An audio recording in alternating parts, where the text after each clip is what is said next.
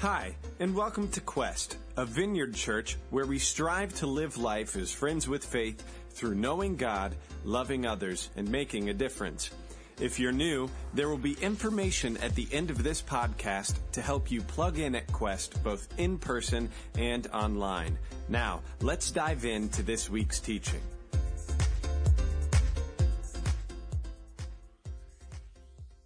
Well, we're starting a new series today, and I got to admit, I'm both nervous about this series, and I'm really, really excited about it.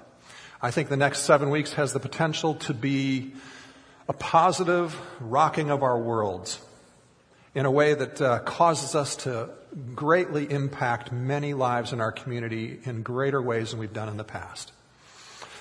First, though, I want you to imagine with me for a moment that it's Saturday of Thanksgiving weekend. Everybody knows what happens on Saturday of Thanksgiving weekend. And this Saturday of Thanksgiving weekend, the big game is actually at the Shoe. And every single one of you in this room has tickets for the game. In fact, they're great tickets. We all have 50-yard line, first and second row seats right behind the Buckeye bench. Now, if you're one of the brave Michigan fans here, you're welcome to sit with us. Or you're welcome to imagine yourself sitting behind the opposing team's bench if you want, your team's bench. In fact, we're all so excited that we have a great big Quest tailgate party, and we have the best steaks, the snacks, desserts, everything across the street from the Shoe, and we even let all of you guys in your Michigan blue eat with us. We're just that gracious and kind. We get done eating, and we decide to walk over to the stadium in time to see the final warm-ups before all the teams leave the field before the pregame countdown festivities. And as we walk in, things don't seem right. We're walking down to our seats, and we finally get to our seats and sit down, and it's clearly things are not right. Because what we actually see is we see both teams sitting in khakis with dress shirts on the bench. But there's people on the field, all dressed up in pads and helmets, and they're warming up, and all of a sudden we realize that's all the old coaches from both teams, the current and old coaches from both teams. We see Urban out there taking snaps and practicing punting, and we see Jim Tressel out there, and he's going to be the quarterback. So we know this is going to be a really exciting brand of football we're going to see with him at the quarterback, right? I mean, that's just, sorry. And we see all the other coaches in all their positions stretching and warming up, and then an announcement comes over the loudspeakers saying, today the coaches have decided the best way to teach the game to the players is for them to play the game and show them how everything's done with proper technique. Now, what just happened to your excitement for the game? I know a few of you really want to see Urban sack Harbaugh, but once that's done, where's your excitement for the game? Too often, that's how we approach church and our faith and the mission of Christ that He wants to do through our lives. We see the really big game and the really big stage that we think God wants to do, and we see that reserved for the spiritual types, the pastors, the elders, those few people who for some reason, if they could pray all day, they would never come out of their closet, and they love that kind of thing, right? While everyone else sits on the bench or in the stands cheering and watching. Because we think clearly God speaks to them better than me. Clearly, God answers prayer for healing through them more than He does through me. Clearly, He can do that better through someone else. But God wants so much more for every single one of us. In fact, what God really wants is for us to walk into the Shoe, go down to our seats, and Urban comes up to us and says, I'm putting you in the game. Suit up.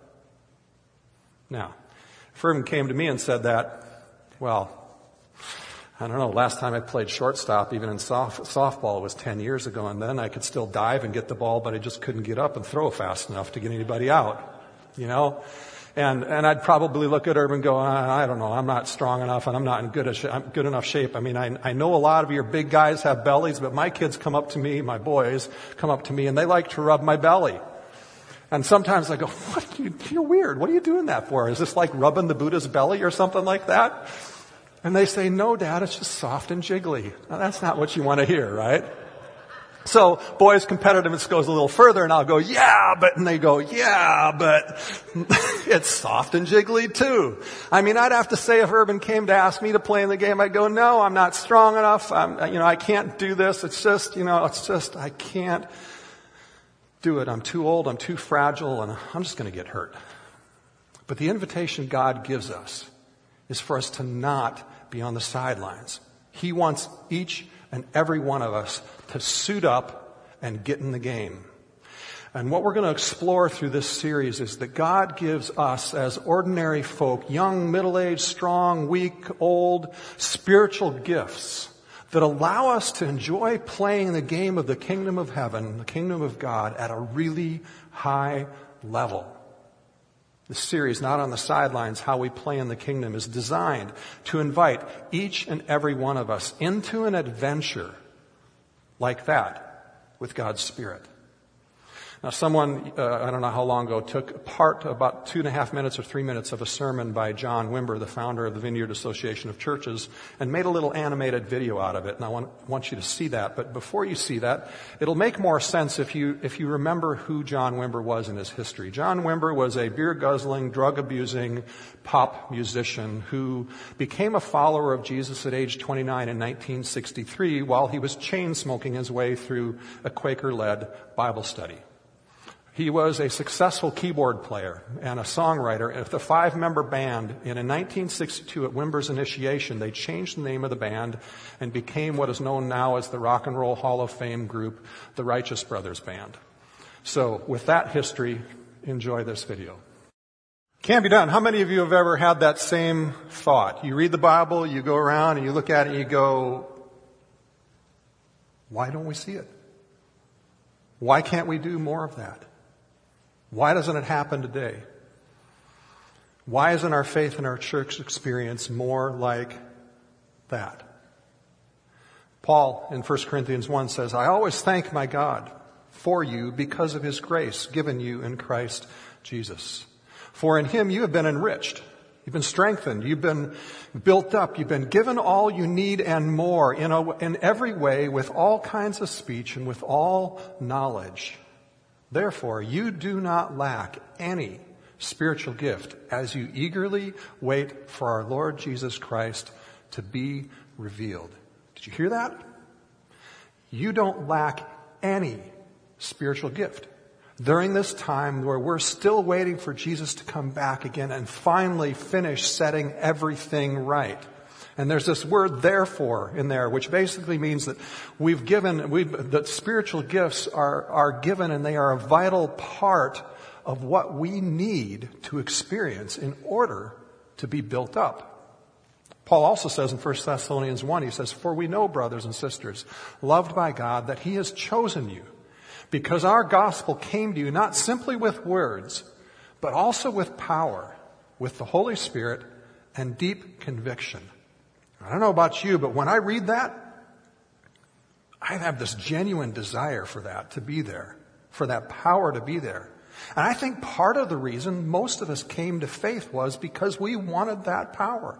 We wanted the power to grow, the power to change, the power to make a difference.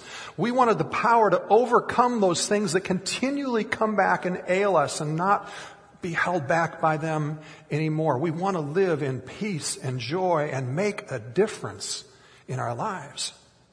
From early childhood, I've experienced some of this. My dad, when I was an early child, had 6 heart attacks in less than a day. Permanent heart damage, diagnosed by Mayo Clinic, was healed of it.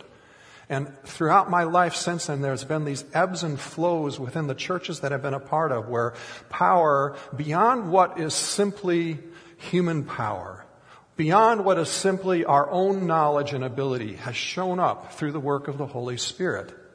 The kind of power of doing the stuff, as Wimber says in his video. And I've been really honest with you many times in the past. I don't fully understand why we encounter God more at times and not so much at other times. I don't understand those ebbs and flows. I don't fully understand why someone gets healed sometimes and we pray for someone and they don't get healed. I mean, there's lots of explanations out there. I think most of them are attempts to try to figure it out that don't really muster. But after a lot more years of experience, I have stronger opinions about those things, those questions today than I had in my 20s. But this I do know. This I do know. Doing the stuff is real. God still shows up, and it's exciting. and it brings greater effect to our faith. In fact, if you look at history even right now, the fastest growing movements in Christianity worldwide believe in doing the stuff and pursue those miracles of God and the things that Jesus did, and they are experiencing them, and it is fueling rapid growth of the Christian church all over the world today. Why? Because it brings such positive life impact. And when you read the Bible, you can't help but believe that stuff is still something God wants to do today, because it's a vital part of real relationship with a person, not just a belief of God.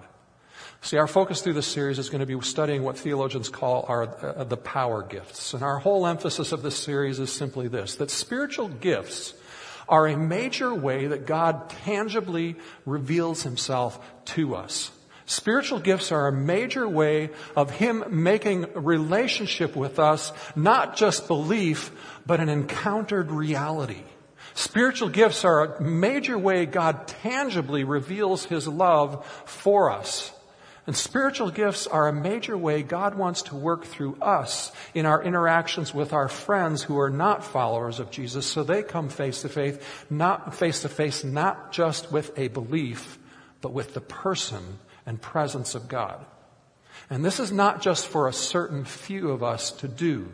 This is for all of us as followers to be engaged with. This is about not being on the sidelines. This is about all of us actively learning to operate in these gifts of the Holy Spirit, eagerly desiring them and expressing them so that we're answers to his prayer. He taught us in the Lord's Prayer, kingdom in heaven come on earth as it is in heaven. We pray it, but this is how God wants to bring it to us. This is God, not Urban, calling us out of the stands into the game to rescue people, to bring healing to people's lives, to bring all sorts of good. And it's far more important than that Saturday game. So let's jump in to our core text for this series. It's found in 1 Corinthians 12, and we'll set the stage in this message for this whole series. The text reads this way. It says, there are different kinds of gifts, but the same Spirit distributes them. There are different kinds of service, but the same Lord. There are different kinds of working, but in all of them and in everyone, it is the same God at work. Now, to each one, the manifestation of the Spirit is given for the common good. To one there is given through the Spirit a message of wisdom, to another a message of knowledge by means of the same Spirit, to another faith by the same Spirit, to another gifts of healing by that one Spirit, to another miraculous powers, to another prophecy, to another distinguishing between spirits, and to yet another speaking in different kinds of tongues, and still another the interpretation of tongues. All these are the work of one and the same Spirit, and he distributes them to each one just as he determines. Over the next week, we're going to look at the following list of the spirits, of the gifts given in this passage. We're going to look at healing and miracles, and we're going to look at prophecy. We're going to look at the word of knowledge and the word of wisdom, and we're going to look at speaking in tongues and interpretation. We're going to look at discerning of spirits, and in that message, we're also going to give some tips on how to avoid some pitfalls so that this doesn't become weird and corrupt. And we're going to also look at the gift of faith. And as we talk about those things, we're going to look at them in a very simple way. We're going to look at what are they in the Bible. We're going to look at biblical examples of them being expressed in the Bible. We're going to look at modern day examples of them being expressed. And we're going to talk about how we can learn to recognize these gifts and operate in these gifts ourselves and allow God to work through us in that way. Now, a lot of people struggle with these gifts, these spiritual gifts, and there's confusion around them. And I think the confusion has many reasons, but several of them I think are this. I think first, Satan causes confusion because he desires a weak and powerless church. I mean, nothing would make him more happy than for us to just be religious, going about relying on all that we can do in our own power, but never experiencing power beyond ourselves, the power of God.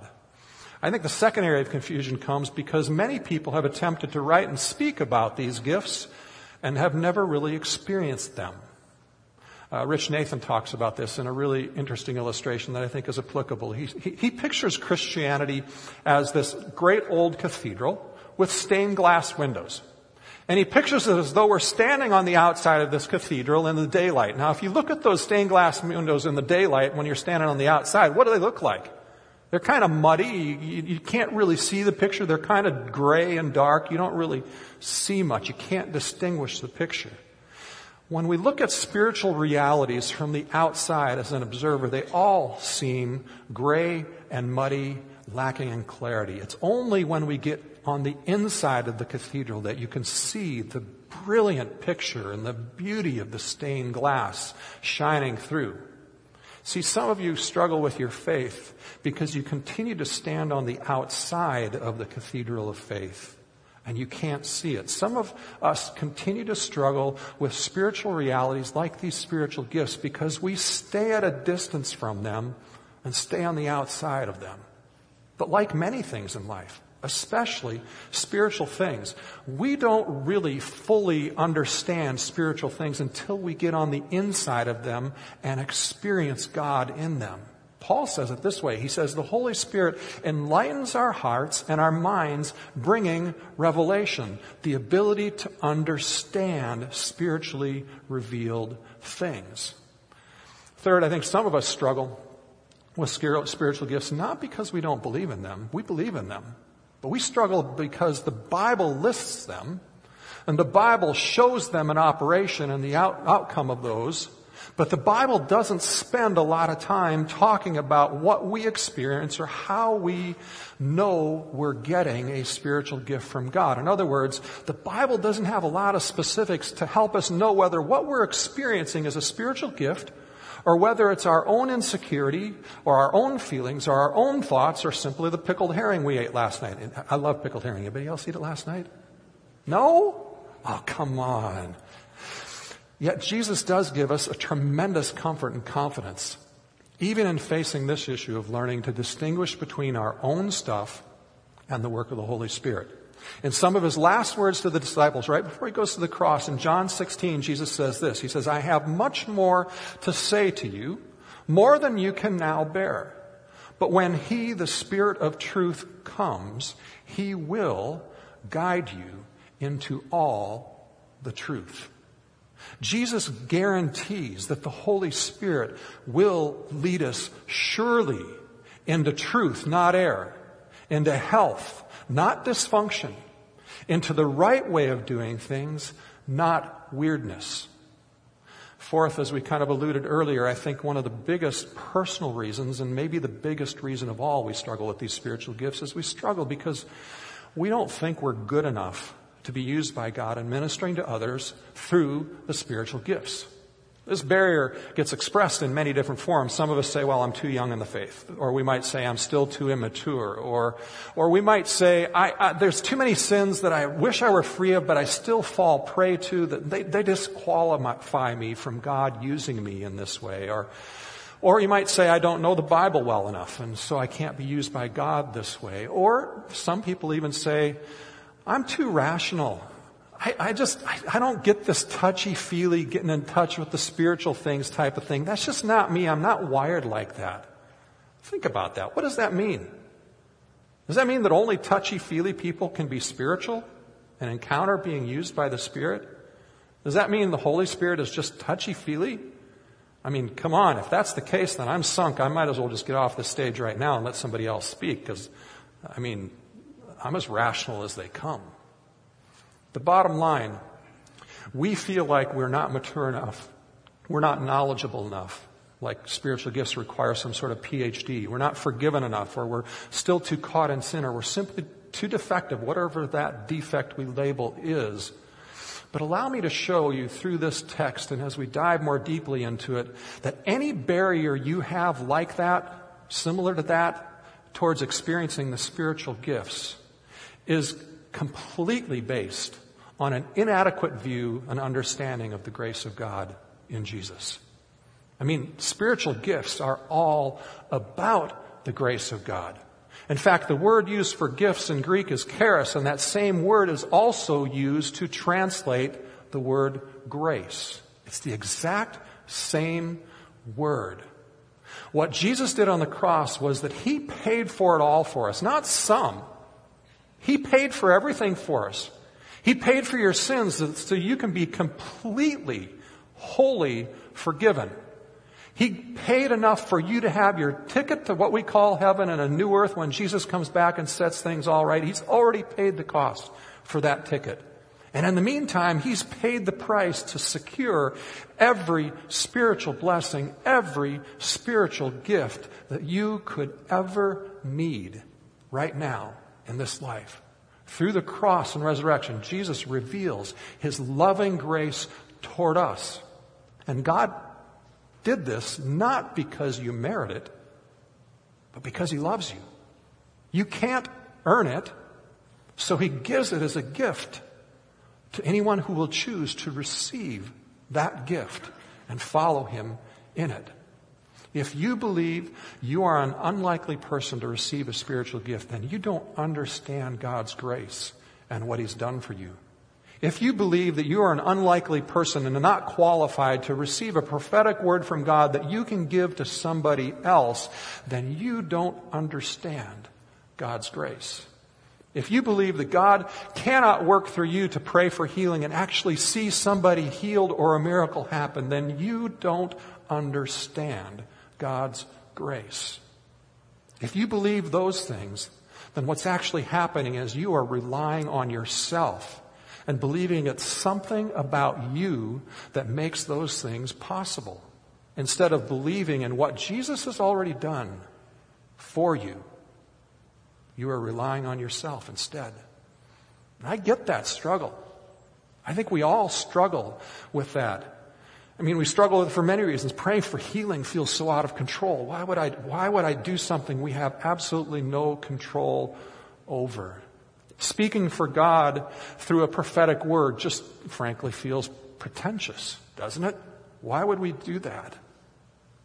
When I was in college, I was part of a group of student leaders who oversaw a weekly student-led worship night. And there was a student at the college when I was there who, probably more than one, but I can tell you about one who had major social and psychological issues. That's just the easy way to say it. Now, he never did any physical harm to anybody, but he was so off that at one point the administration banned him from the women's dorms. He couldn't go in the lobby. He couldn't even hang out around the doors to the lobby because he made the women feel so ultra uncomfortable. He was a regular attendee at these student-led services, and at the end of each one of these services, we would have a time where we encouraged people to hang around and worship and pray more and practice learning to operate in spiritual gifts. And the way we used to do it back then, this is not the way we do it a lot now, but the way we did it back then is we just had a mic, and anybody who wanted to come up and say, I think God is speaking this and wants to do this in somebody's life could come up to the mic and do that. And this guy used to come up on a regular basis and say stuff. And sometimes it was right on, and sometimes it was just downright kooky, weird, uncomfortable. Even some of the same things that caused the reason for him to be banned from the women's dorms would come out on the mic every now and then. It was just weird. So when the administration put basically the restraining order on him, we as a student leadership team decided that we should probably not let him get to the mic anymore until things resolved. So the very next service after we planned that, we were all ready, watching, waiting to, we hadn't had a chance to talk to him, so we were waiting to kind of gently intervene and keep him away from the mic and deal with it that night. And a distraction happened. He got to the mic before any of us realized it and started talking. So we decided we'll let it happen, and we'll just deal with it if it's weird gently afterwards, and, that's no big deal. In the end, what he had to say that night was this incredibly dysfunctional, socially off guy. What he had to share was absolutely from God and right on. And it resulted in one of the most powerful ministry times of that entire year, where God was showing up in people's lives, doing some incredible things. God's gifts are graces given to us, not on merit, not always given to people who seem to be more pure or more mature. They are graces God loves to give, and sometimes He chooses to confront our pride, I think, by giving them to the most unlikely people of all. I mean, I couldn't help that night but to sit back and just kind of laugh at God's sense of humor. to allow that person to get to the mic. And it was just this beautiful lesson of God and who He is, of His grace, and our need and my need for humility. Because none of us deserve it. Now, certainly, intentional, repeated, unrepented of, known sin that we have, that we just intentionally don't repent of and keep doing, certainly grieves the Holy Spirit and can get in the way of us receiving spiritual gifts. But the sin that we don't recognize as sin, the sin that we long to be free of, yet we repeatedly fail, those aren't barriers to God working through us. In fact, God wants actually to give us gifts and meet us in those places, because spiritual gifts are meant to empower us in His love to realize we're safe and secure and we can become free because we sense that love. That's part of the purpose of the grace of these spiritual gifts, these spiritual graces given. There's another awesome word in our text, and it's the word gives. Now, to each one, the manifestation of the Spirit is given for the common good, and you'll see give used throughout that. The idea is this, that God gives. When we pray to God, we pray to a generous God. A God so generous that, as we said, He gives spiritual gifts to ensure that we don't lack anything. He gives spiritual gifts to people, to all of us, none of us who deserve them, even people who misuse them, He gives spiritual gifts to. I've seen in my ministry time and personally verified healings and genuine prophetic words that God gave through people who, quite frankly, were pretty messed up. If you don't think that can happen again, you don't understand the grace of God. Paul, writing to the Corinthian church in this letter in and of itself, one of his major purposes for writing them is simply the fact that the Corinthian church had been misusing and abusing the spiritual gifts. But he doesn't tell them to stop until they get it all right.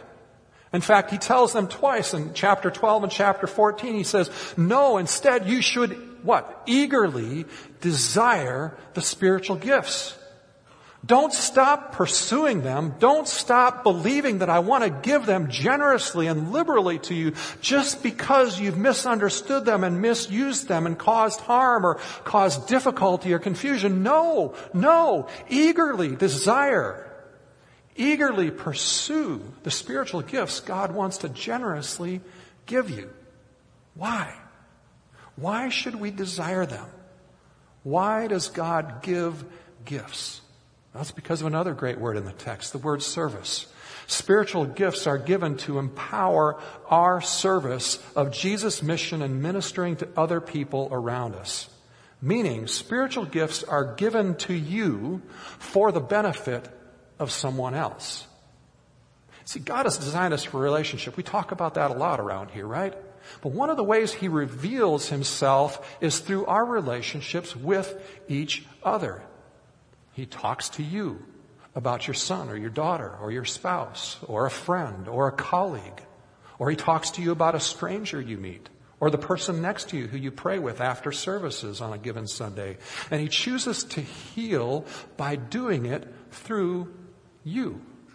Spiritual gifts are given as part of a meaningful life impact, the good works God has prepared in advance for us to enjoy walking into. Spiritual gifts are designed to advance the mission of Jesus on this earth through you. Through you. Think about all that Jesus did while He was on this earth. Think about the wise words. The things that He knew that no one else could have known but God. That just amaze you when you read the text. The healings, the restoring of relationships that you see, the breaking down of walls, how Jesus lifted people out of sickness and poverty and sin and all sorts of pain. We read those stories and they're exciting. They're inspiring to us.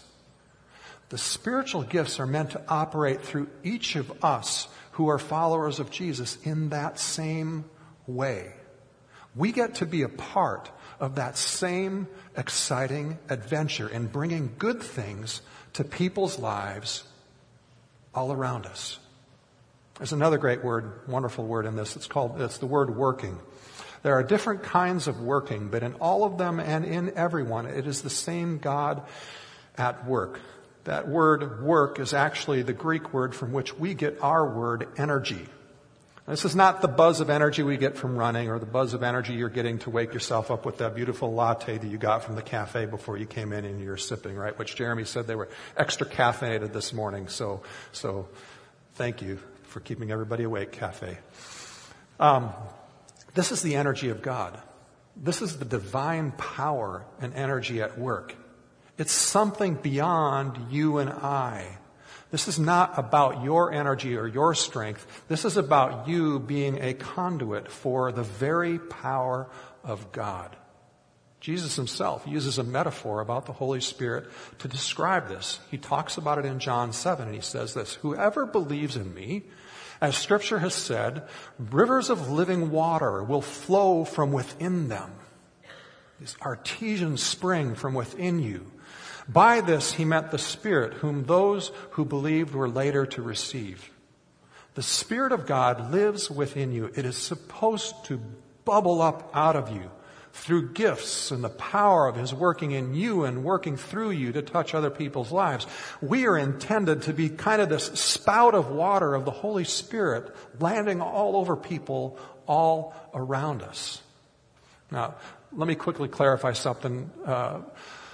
God gives different kinds of gifts. He gives all sorts of different kinds of gifts. He gives gifts of talent and of personality, of motivational gifts and passion gifts. And the Bible talks about those, but this series is not about those. Those are really important, but this series is not about those. This series, we're focusing on the mystical power gifts that actually result in what we're going to, in the final word of our text, and that's the word manifestation. Now, to each one, the manifestation of the Spirit is given for the common good.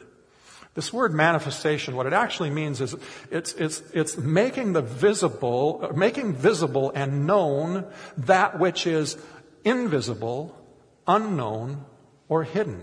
That's what the word manifestation means. Spiritual gifts are meant to be the tangible, visible manifestations of God's power and person interacting with us.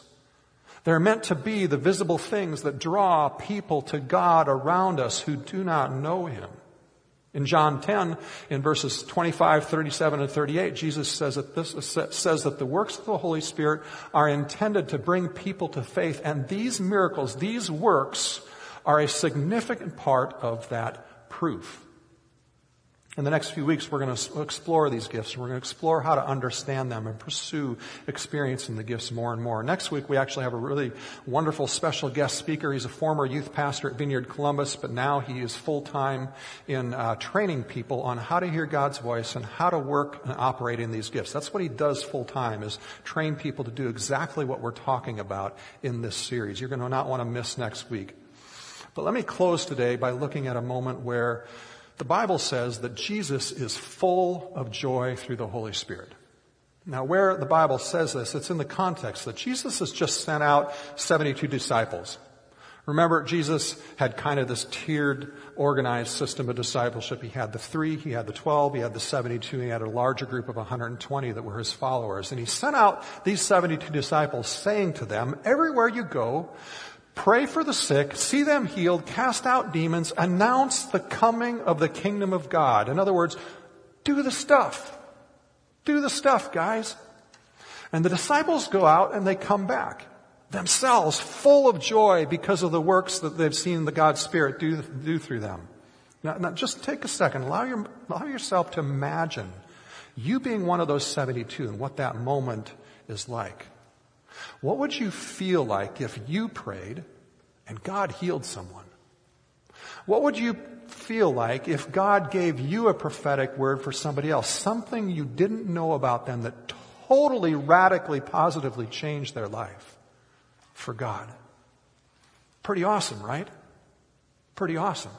That's what God wants us to learn more about, being involved in more and more.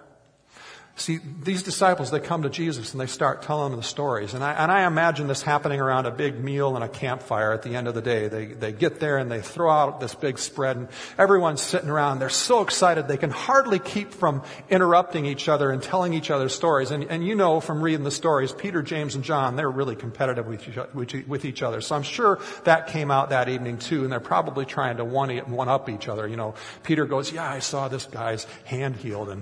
And James goes, yeah, but I saw this guy get sight. He hasn't seen since he was a baby. And John going, well, yeah, you got the guy's sight. I got the guy's sight. And the guy I prayed for was deaf too. And, you know, I mean, this whole animated fun thing going on. And I can imagine Jesus' smile listening to this, just growing larger and larger. I can imagine him laughing as the joy gets bigger and bigger in him, that these ordinary working men, trusting God's Spirit to receive gifts from God's Spirit, to give them to others. Ordinary men and women doing extraordinary things. And Jesus' response is this pure joy, this overflowing joy. And out of that joy, we see in Luke 10, Jesus say this. He says, at that time, Jesus, full of joy through the Holy Spirit, said, I praise you, Father, Lord of heaven and earth, because you've hidden these things from the wise and the learned, and you've revealed them to the little children. Yes, Father, for this is what you were pleased to do. What is God pleased to do? What is Jesus saying God's pleased to do?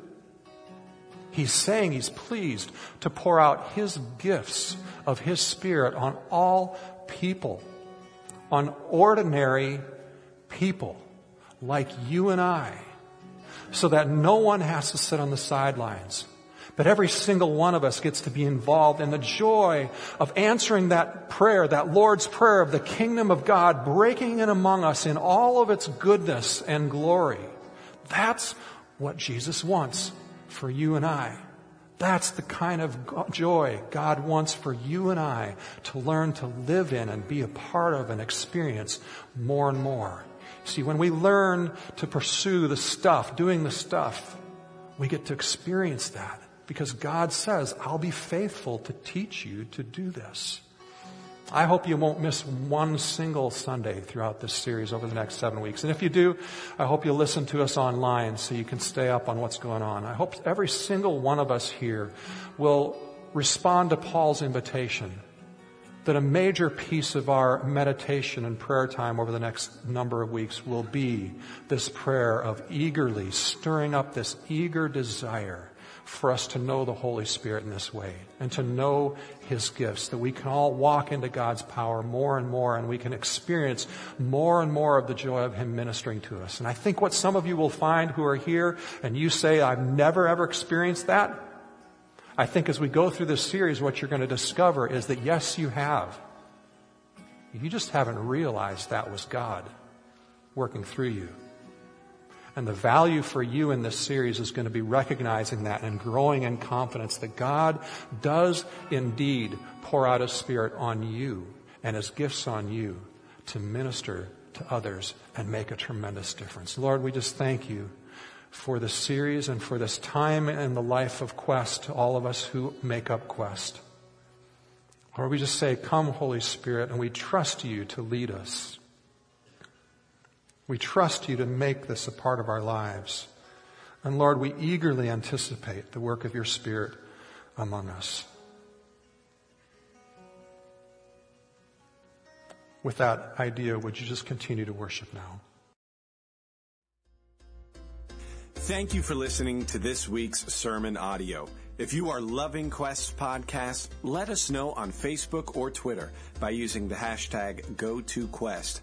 For more information about Quest, who we are and what we do, or if you would like to help support Quest financially, please visit us at gotoquest.org. That's GOTO Quest.org.